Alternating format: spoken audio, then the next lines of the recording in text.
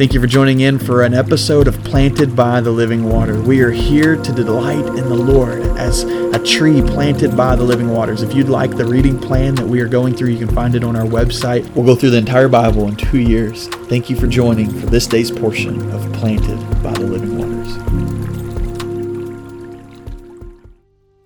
Welcome to episode 125 of Planted by the Living Waters.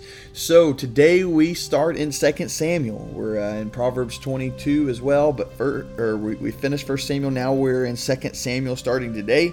So we read chapter 1 and 2 today. It's in chapter 2 that something stood out to me that I wanted to share with you this morning.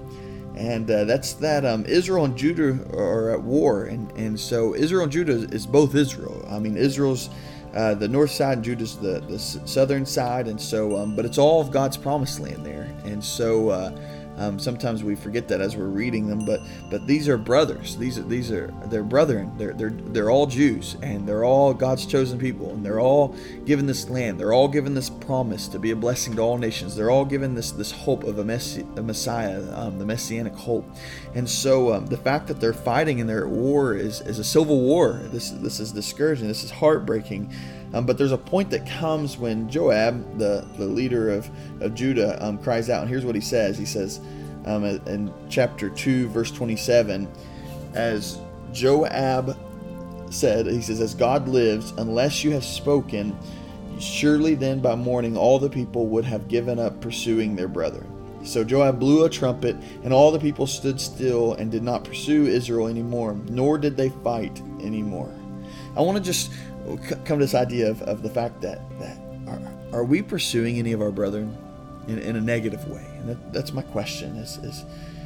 If so, when will we grow tired of pursuing our brethren? When will we stand still and not pursue our brethren anymore? When will we love one another and not attack one another? When will we not gossip against one another? And what I'm talking about is really not just your brethren in your home, but your brethren in Christ. And so your brothers and sisters in Christ in the church.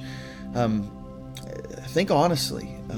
Let's reflect for a moment and think, in my heart, is there any part of me that's pursuing a brother or sister in Christ in a negative way, coming against them, warring with them? Am I warring against any of them?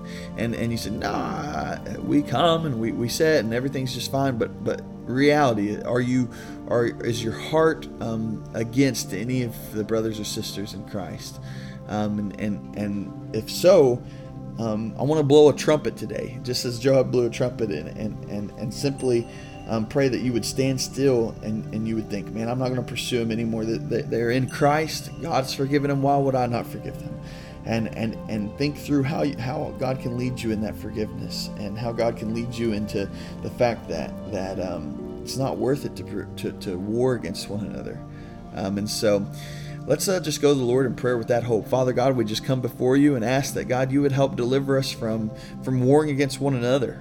Lord, civil war is a real thing, and friendly fire is a real thing, and sometimes we see it very evident in the church. And so, God, I just pray, first off, I praise you, Lord, that you have given us unity and protected us in so many ways against this, Lord. But I want to just go ahead and pray a hedge of protection, that you would continue to protect us.